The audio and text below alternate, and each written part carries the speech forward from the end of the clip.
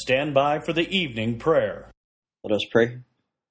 Almighty God, we pray you defeat California Senate Bill 1172, which would punish and fine Christian psychologists who dare counsel against homosexual sin, and make them vulnerable to lawsuits for simply telling the truth that homosexuality is a product of the depraved mind, from Romans 1:28. Forgive us when we try to blame God for our sin, rather than confessing it and repenting of it. Protect good doctors and Christians whose free speech would be silenced and prevented from voicing opposition to sexual sin. We pray in Jesus' name. Amen.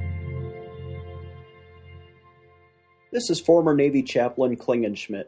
Would you please add your amen to the petitions at our website, prayinjesusname.org.